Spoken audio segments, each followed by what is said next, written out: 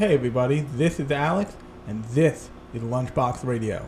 Now for those of you joining us for the first time, this has been going for a while, so definitely go check out the other podcasts in the feed. And if you haven't listened to the podcast that I did on Bubble, we are smack dab in the middle of Movie May here on Lunchbox Radio, so definitely go check that one out. Also, go check out the episode before that, the third day episode before that, all about Pompo the Cinephile, which is probably lesser known than Bubble because it had a limited release, but you can probably go get it digitally for rent or to own right now, and I recommend both, but I definitely recommend Cinephile if you're up in the air on which one. Definitely go see Pompo first.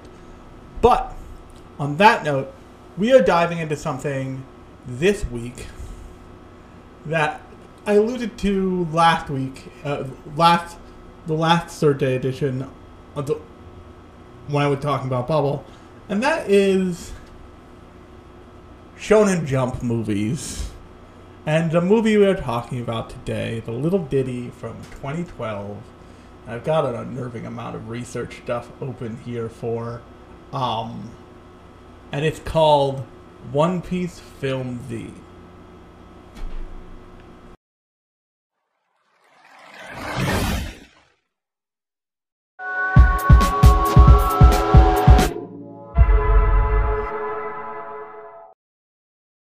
Everything in this world, One Piece. Imagine all the things that have been sacrificed for such a foolish dream.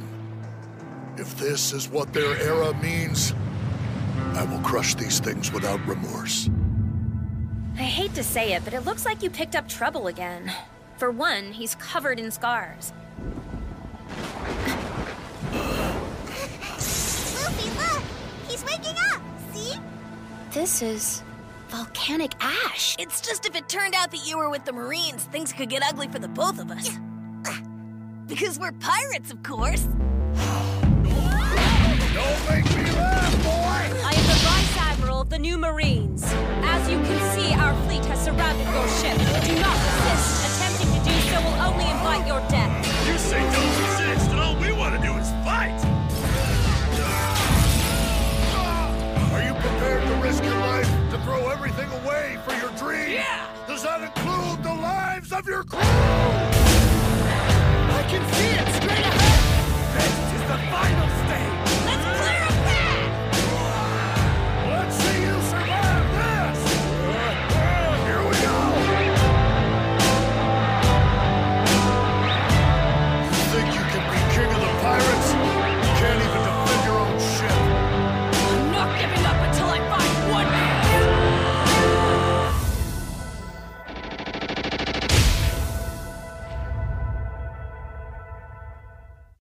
Now, before we get started with the movie, I wanted to first state that I am not a One Piece expert.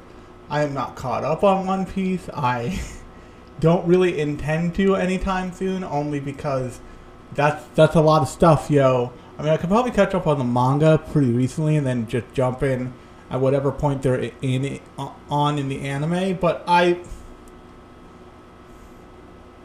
It's a lot of time I don't have time to give, if that makes any sense. And I'm pretty sure anybody who's seen One Piece, who's listening to this, all of One Piece, knows what I mean. There's a lot in there that's great, but there's also a lot in there that's like okay, like interesting, but okay. And so there's gonna be some stuff that I gloss over slightly here that may be very important in the series proper.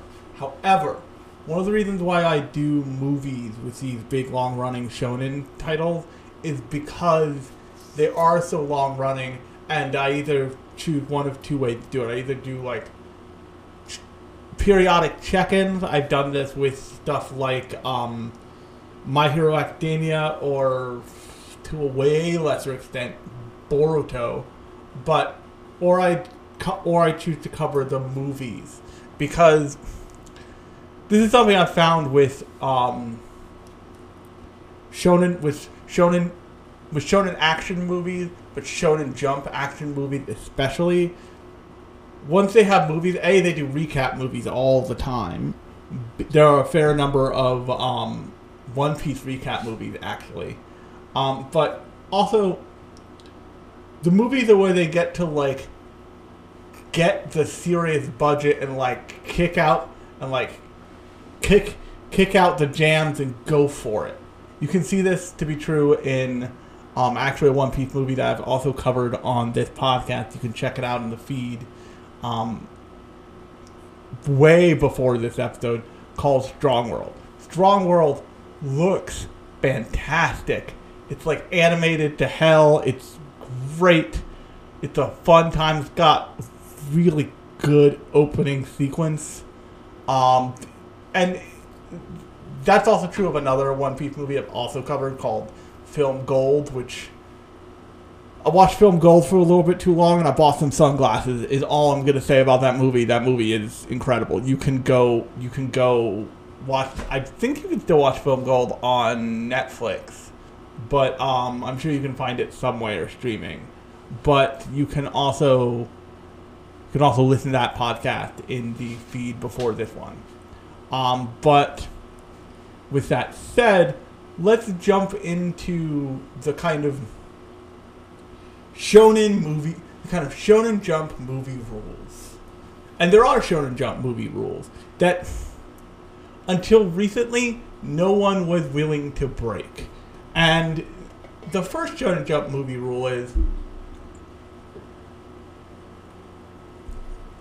it can't have meaningful impact on the main story. And what I mean by that is, like, characters from the main story can be involved, like the main character or the main cast, or even side cast members, but, like, the character who's usually unique to these kinds of movies is the villain, and maybe the, like, damsel, and maybe if there's, like, a damsel distress situation, the damsel, or, like, some, like, main side characters, some, like, specialty side characters they come up with for the movie. And the second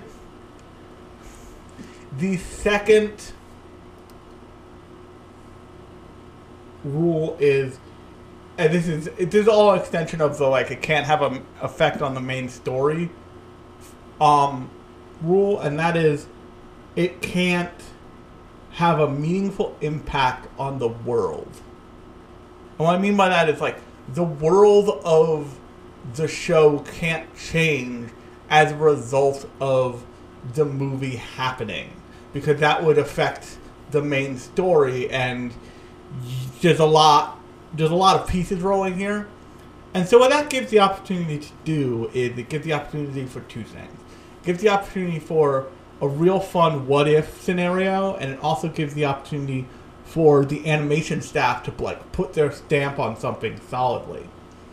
But because of those two opportunities, it is rare that you get much, if any, input from the original creator of the property.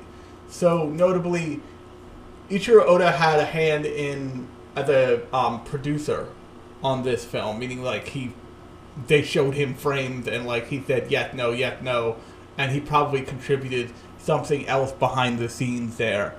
But I believe he wrote Strong World. And if you look at these two movies are pretty good for Shonen Jump movies. For Shonen Jump movies where they couldn't have an effect really on the story at large.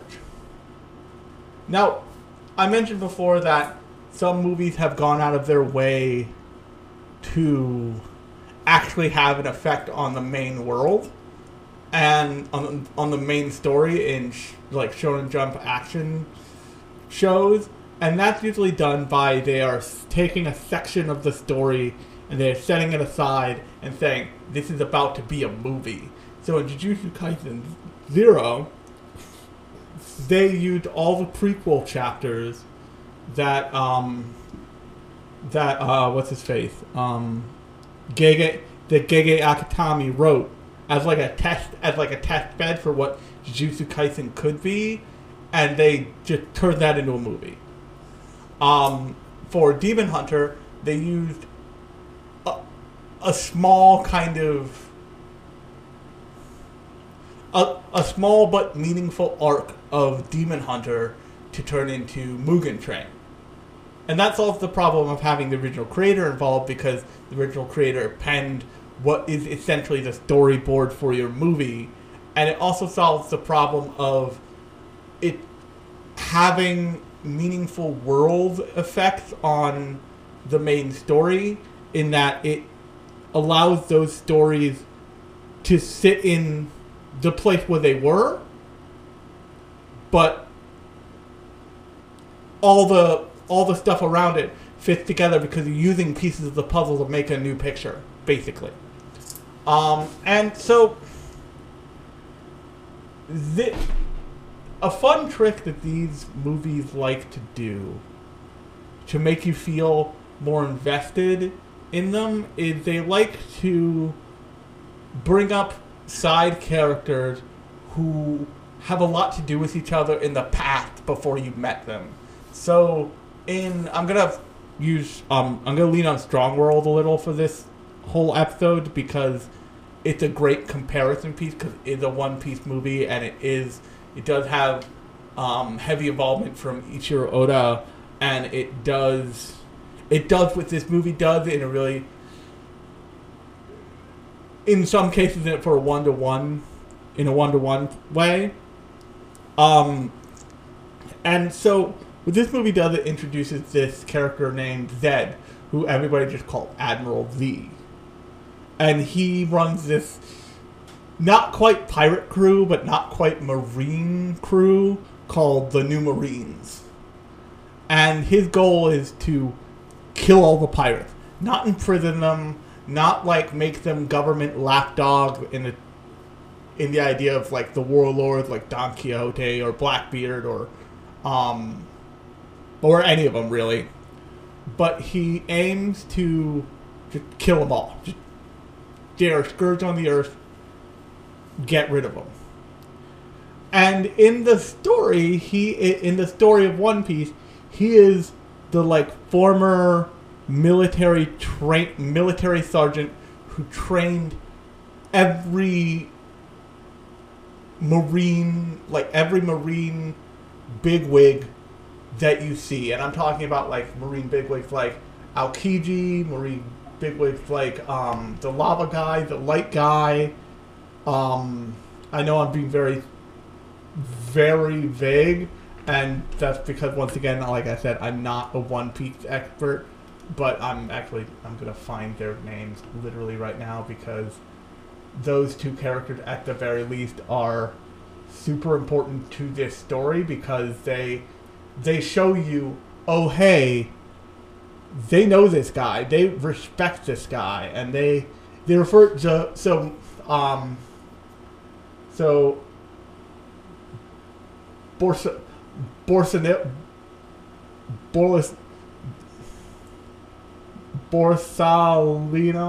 Borsalino, the like guy who I think ate like the bling bling fruit, I think it's actually hilariously called, who can like turn himself into light and shoot beams of light, is the first character you see, and he's fighting Zed at this secret marine base that you've never seen before as a viewer. But the entire time, he refers to him as teacher. And that gives you a slight hint as to what's going on in this movie. And it also gives you a slight hint as to what I like best about this movie. And Zed as a character he's a great goddamn character. He's a great temporary addition to the One Piece world.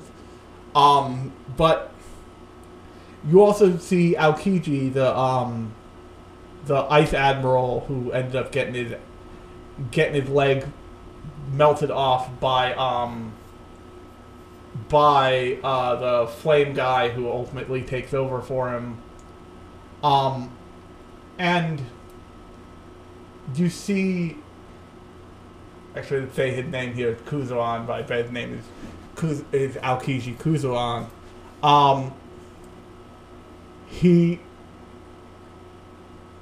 throughout the movie, he demonstrates like a real understanding of where Zed's coming from, and the reason why everybody's kind of like, I kind of get this, like I kind of get why this guy snapped like a twig and used his big weird sea prism weapon arm to like start killing pirates, because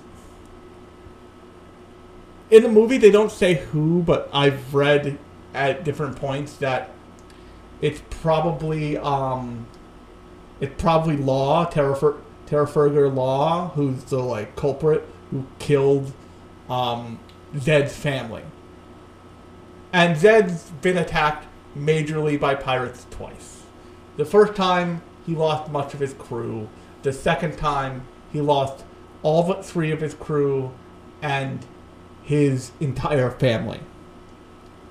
And this results in this like burning hatred for pirates and the like want to be a pirate in Zed. So what he does is he takes his his right hand man and his right hand woman, and he's a girl named Ein and a guy named, where is he?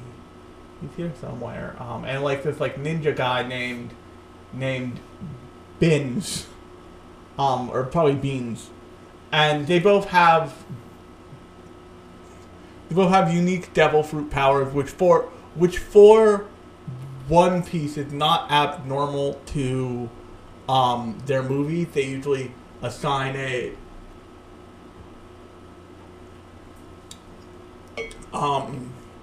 unique devil fruit power to each of the to a couple of the main villains.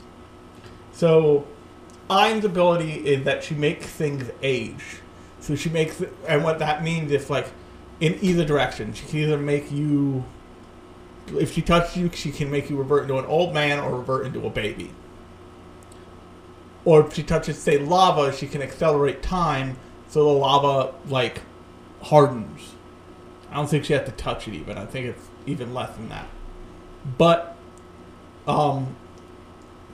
Bean's ability is that he can make plants grow, like so he can almost make beanstalks grow out of anywhere and like restrain you or any number of things. But Zed's main ability is this giant robotic arm that he has built for him after he loses his family.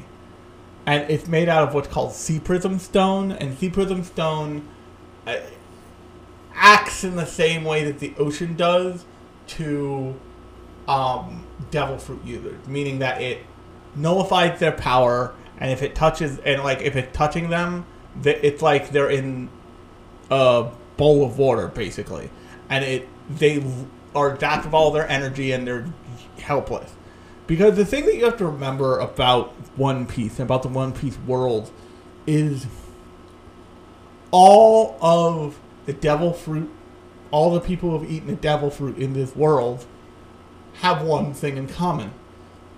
They can't swim. And not only can they not swim, but they're like, their bodies are rendered useless when they touch water. So the great scene that they use to remind you of this, at a kind of midpoint, about a third of the way through this movie, where everybody kind of naturally converges on this one island, on this like hot springs resort island, and that gives you the other thing that they did in Strong World that they do very well here is that Ichiro Oda must see a lot of fan art, y'all, because he keeps putting fan art depictions of his characters in these movies, and it's great. So like you get like classic pirate Luffy and like samurai pirate Nami and like all this other stuff in this movie. and you see, but you also see all of them in like resort getup. Like you see, and so they're like all in the hot springs, chilling in the hot spring. And Sanji gets out of the hot springs and he's like, why do you weirdo devil fruit users even bother? Because you see Luffy, who's like melted rubber over the side of a hot springs tub. You see Chopper, who's like barely has any motion. You just hear groans out of him. And then you see Brook just like actually dead in the hot springs tub with like a head hanging over the back. And it's just like a great thing. Like, they just want to be in the hot springs, you know? They can probably still, it probably still feels good, even if they like have to be hauled out of it by an attendant. And with the amount of devil fruits seem to be,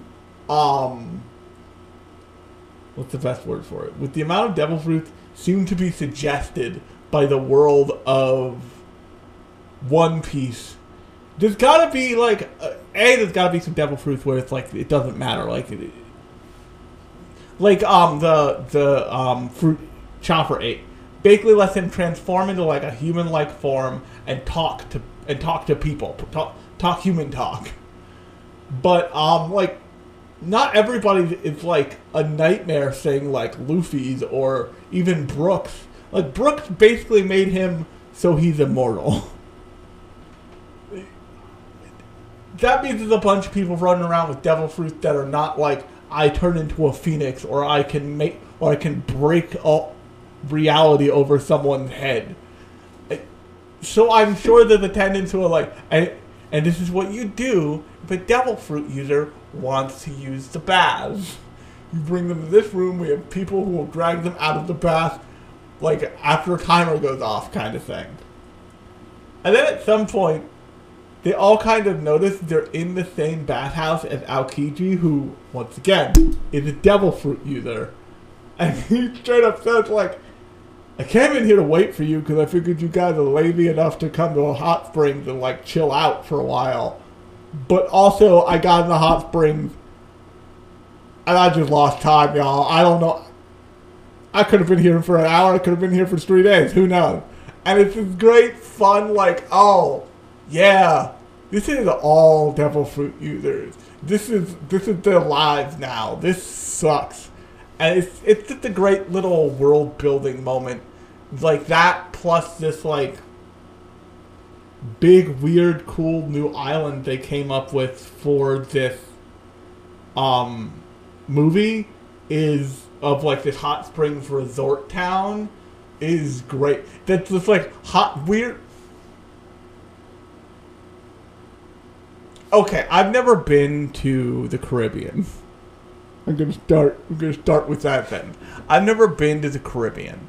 But from what I understand, like driving from the airport to your resort in the Caribbean, if you look out the window of your shuttle, you will see just the most horrifying humanity the world has to offer. You will see the worst poverty, the most fucked up shit. And like, the funny part about the island that this movie had developed for itself is like, it's a vacation spot, but it's like a really go here and have fun vacation spot. Because why Luffy and like the people who are like identifiable by their wanted posters, with the exception of Sanji, because they still can't get his poster right, are like chilling in the tubs. Nami and Usopp, who's on his wanted poster, is wearing a mask, and Robin, who they can't get her, they like don't have a poster for her perfectly yet, I don't think.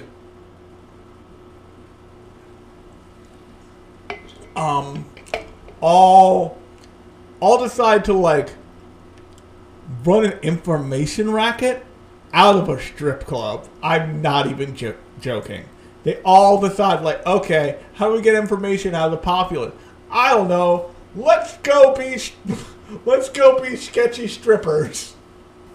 And it's just like a good, like, they obscure it just enough with like a dance entertainment club. But yo, that's a strip club. That's just what that fucking is. It's hilarious. But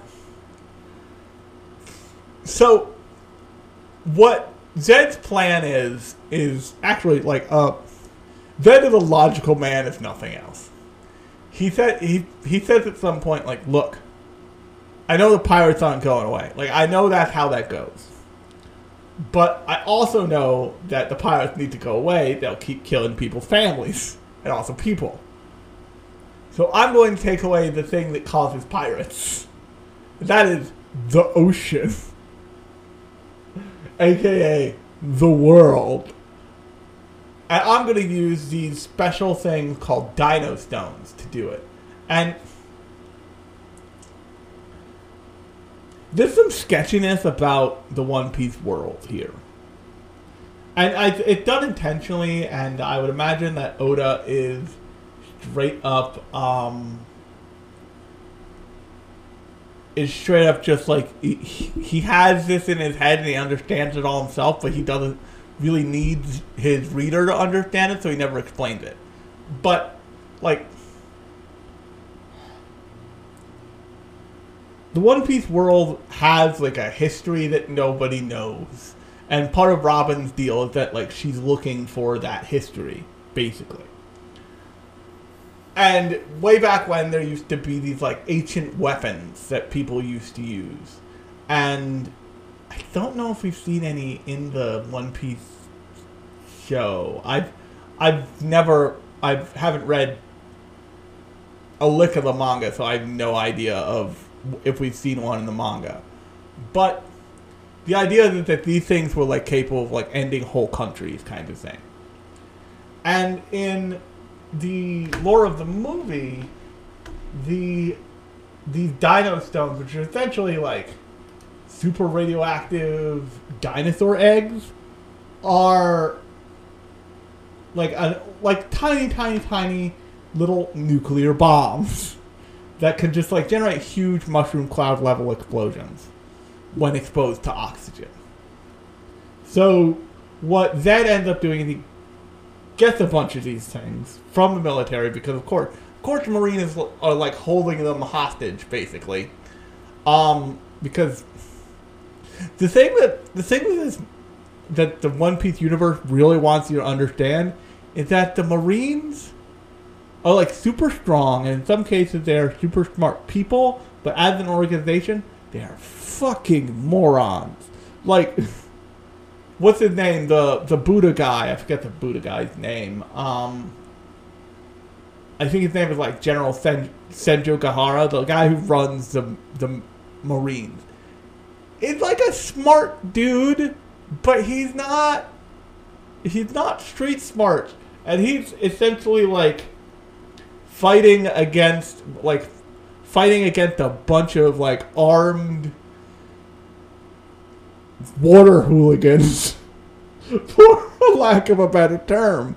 And he just doesn't read into things well, and seems awfully surprised, like, when he captures Ace and they're gonna execute Ace. He's, like, prepared for Whitebeard to show up, but, like, he's not really prepared. It's bad, yo. And he also, like, didn't ask his right-hand man, like, hey, you know Ace, is Luffy gonna come get this guy? Do I need to be worried about Luffy? Yes, also, we should set up a trap for Luffy. But the, like, long and short of it is, like, why are you holding this stuff in ways that people can get to it? Why are you doing this? Dumbasses. So Zed gets this stuff. He gets into a bunch of, like, the requisite amounts of fight with Luffy along the way. But the thing that you're constantly reminded of for this entire film is Zed was the military's original teacher. And so, like, whenever he encounters another member of the military, be it the light guy or Aokiji or even the magma guy, he just, like, he knows their deal. They're not ultra effective against him head on head because, like, he taught them how to fight. And in many cases, he taught them how to fight using their devil fruits. So, like, he just knows their shtick. And he is way more prepared for them than they are for him, especially since he's just, like, they show him earlier in his military career, and he's just like, he's still a ripped nightmare motherfucker, and it's like, it's wild. The whole thing is wild. And so there starts to be this kind of, like, rift in between First off, there is a rift between, there is now a difference at this point, story-wise, between Aokiji and the military. When you first encounter Aokiji, he is one of the big generals for the military. Him,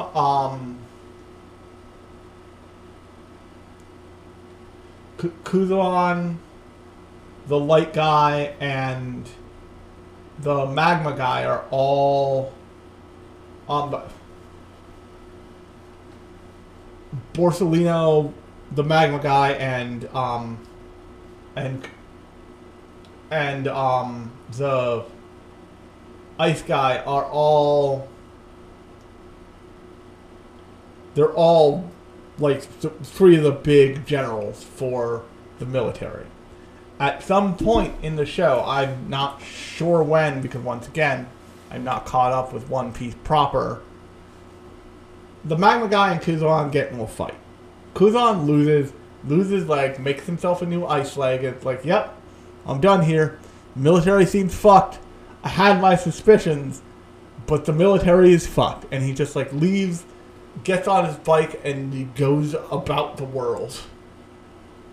And here, what he's trying to do is he's trying to avoid Zed's death. Zed being killed. Because he knows what Zed did will warrant execution by the military. Because that's how the military roll. Because that's how the Marines roll. They are not a understanding organization, is what I will say. And he approaches Luffy and he says, can you guys course correct this, please? The guy has done a lot of good. He's experienced a lot of hardships. He doesn't deserve to die.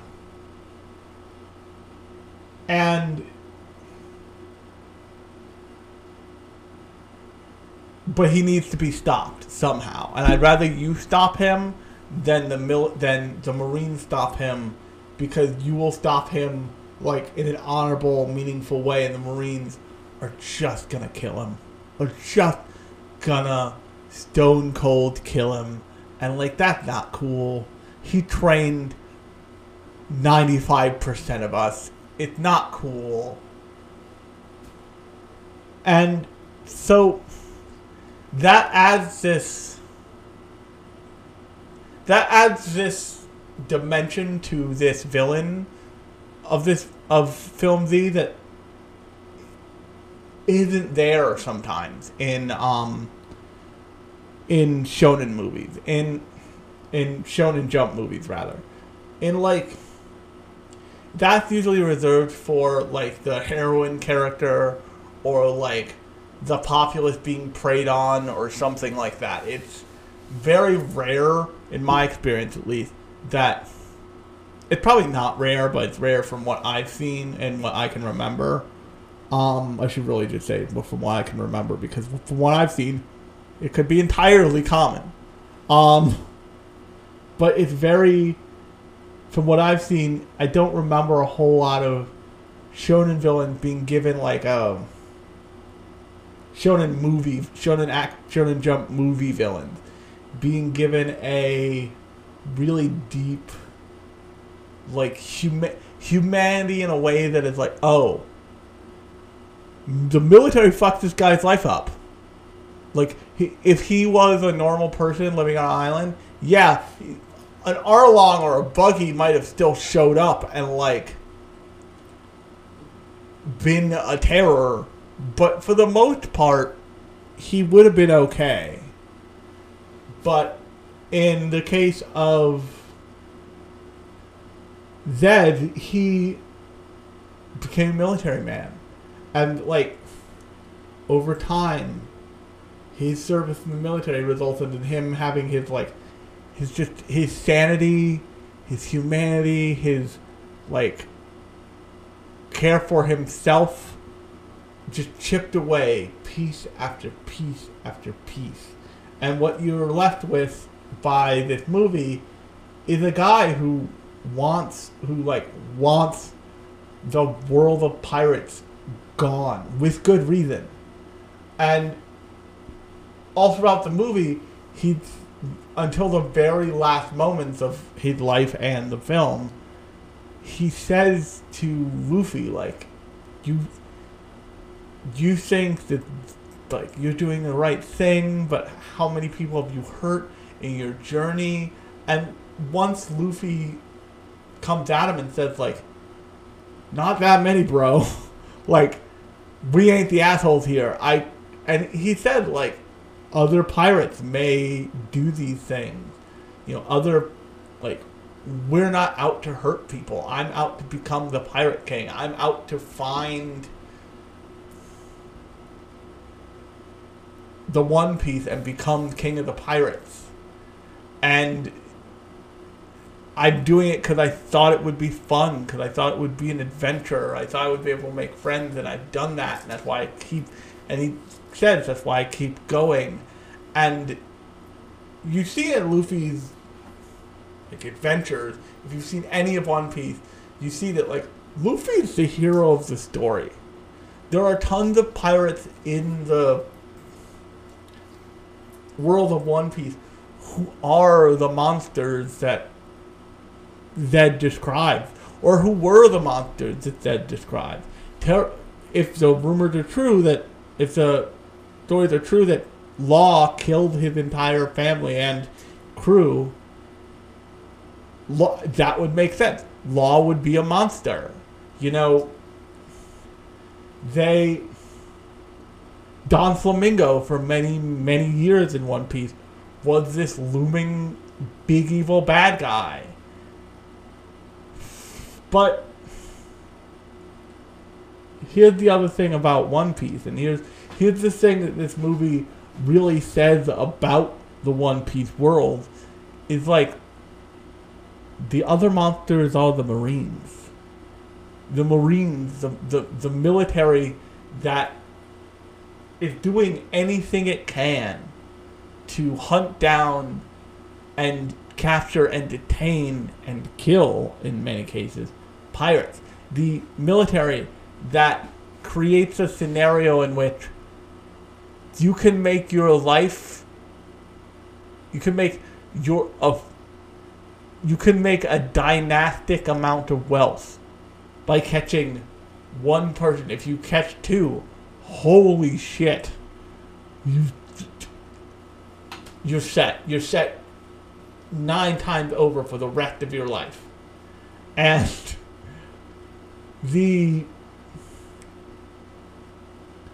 you see that in the insane bounties, and, like, the running joke of the One Piece crew is they all, like, compete with each other on how high their bounties go, especially Sanji and Zoro. Like, Sanji and Zoro are constantly like, well, I'm worth 66 billion, and the other one's like, oh, I'm worth 67, motherfucker.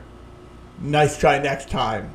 Next time we fuck something up, make sure you knock that extra head, and maybe you'll Maybe you'll get on my level, bro. But the thing that Strong World did was it showed this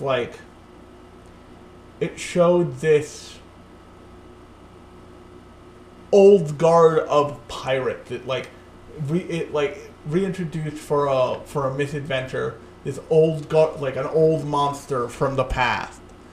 The thing that Film V does is it reintroduces the kind of monster that military service can make when nothing is done for the person who is served, who has maybe lost God knows what.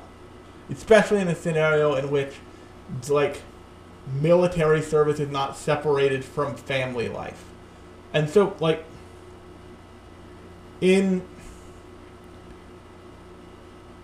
the war in Iraq, people's families were not necessarily lost, but people's husbands, people's wives, people's significant others, people's children were lost to this war. But whole families were usually not wiped off the map by war in modern warfare. And that's because you enlist, you go over, and you come back, or you don't.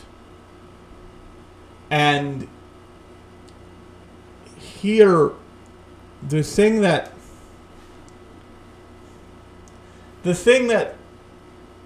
Oda's version of a military organization proposes is that, like, the military takes over your life so fully that you,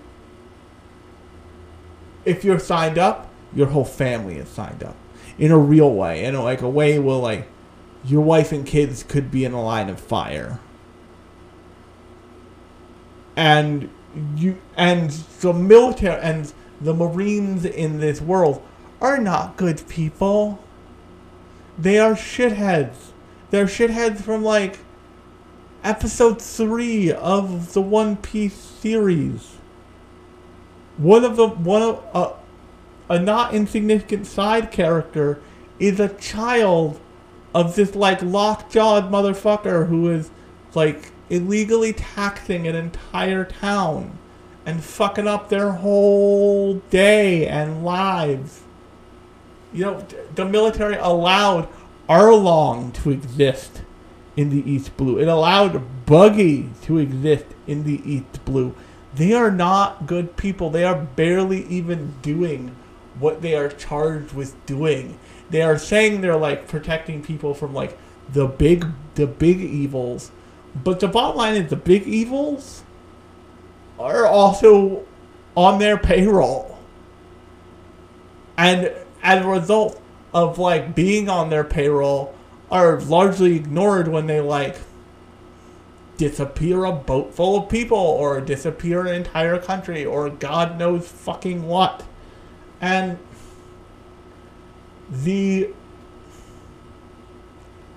when you have a scenario like that, when you have a system like that, for whatever reason that system exists, you're going to have, like,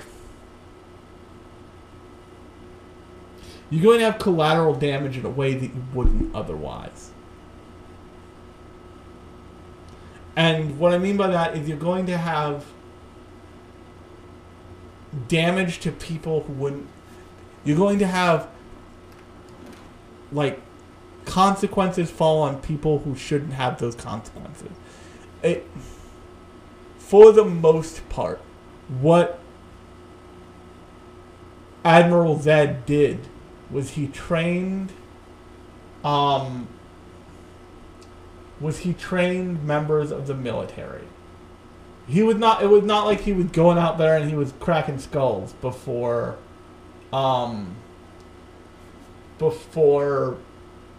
this movie arises. It was much before this movie starts, actually, because they say he's been, like, roaming around for a while. But before then, he was really the person, like, being like, okay, if somebody comes at you, you defend yourself. Or if somebody, like, is threatening somebody else, this is how you save that person. He was a martial arts teacher for all intents and purposes. He was not a active combatant. And he was a commander. He was someone who was honestly like took the oaths and tried to do right. But because the scenario he was dropped into was rotten, he couldn't.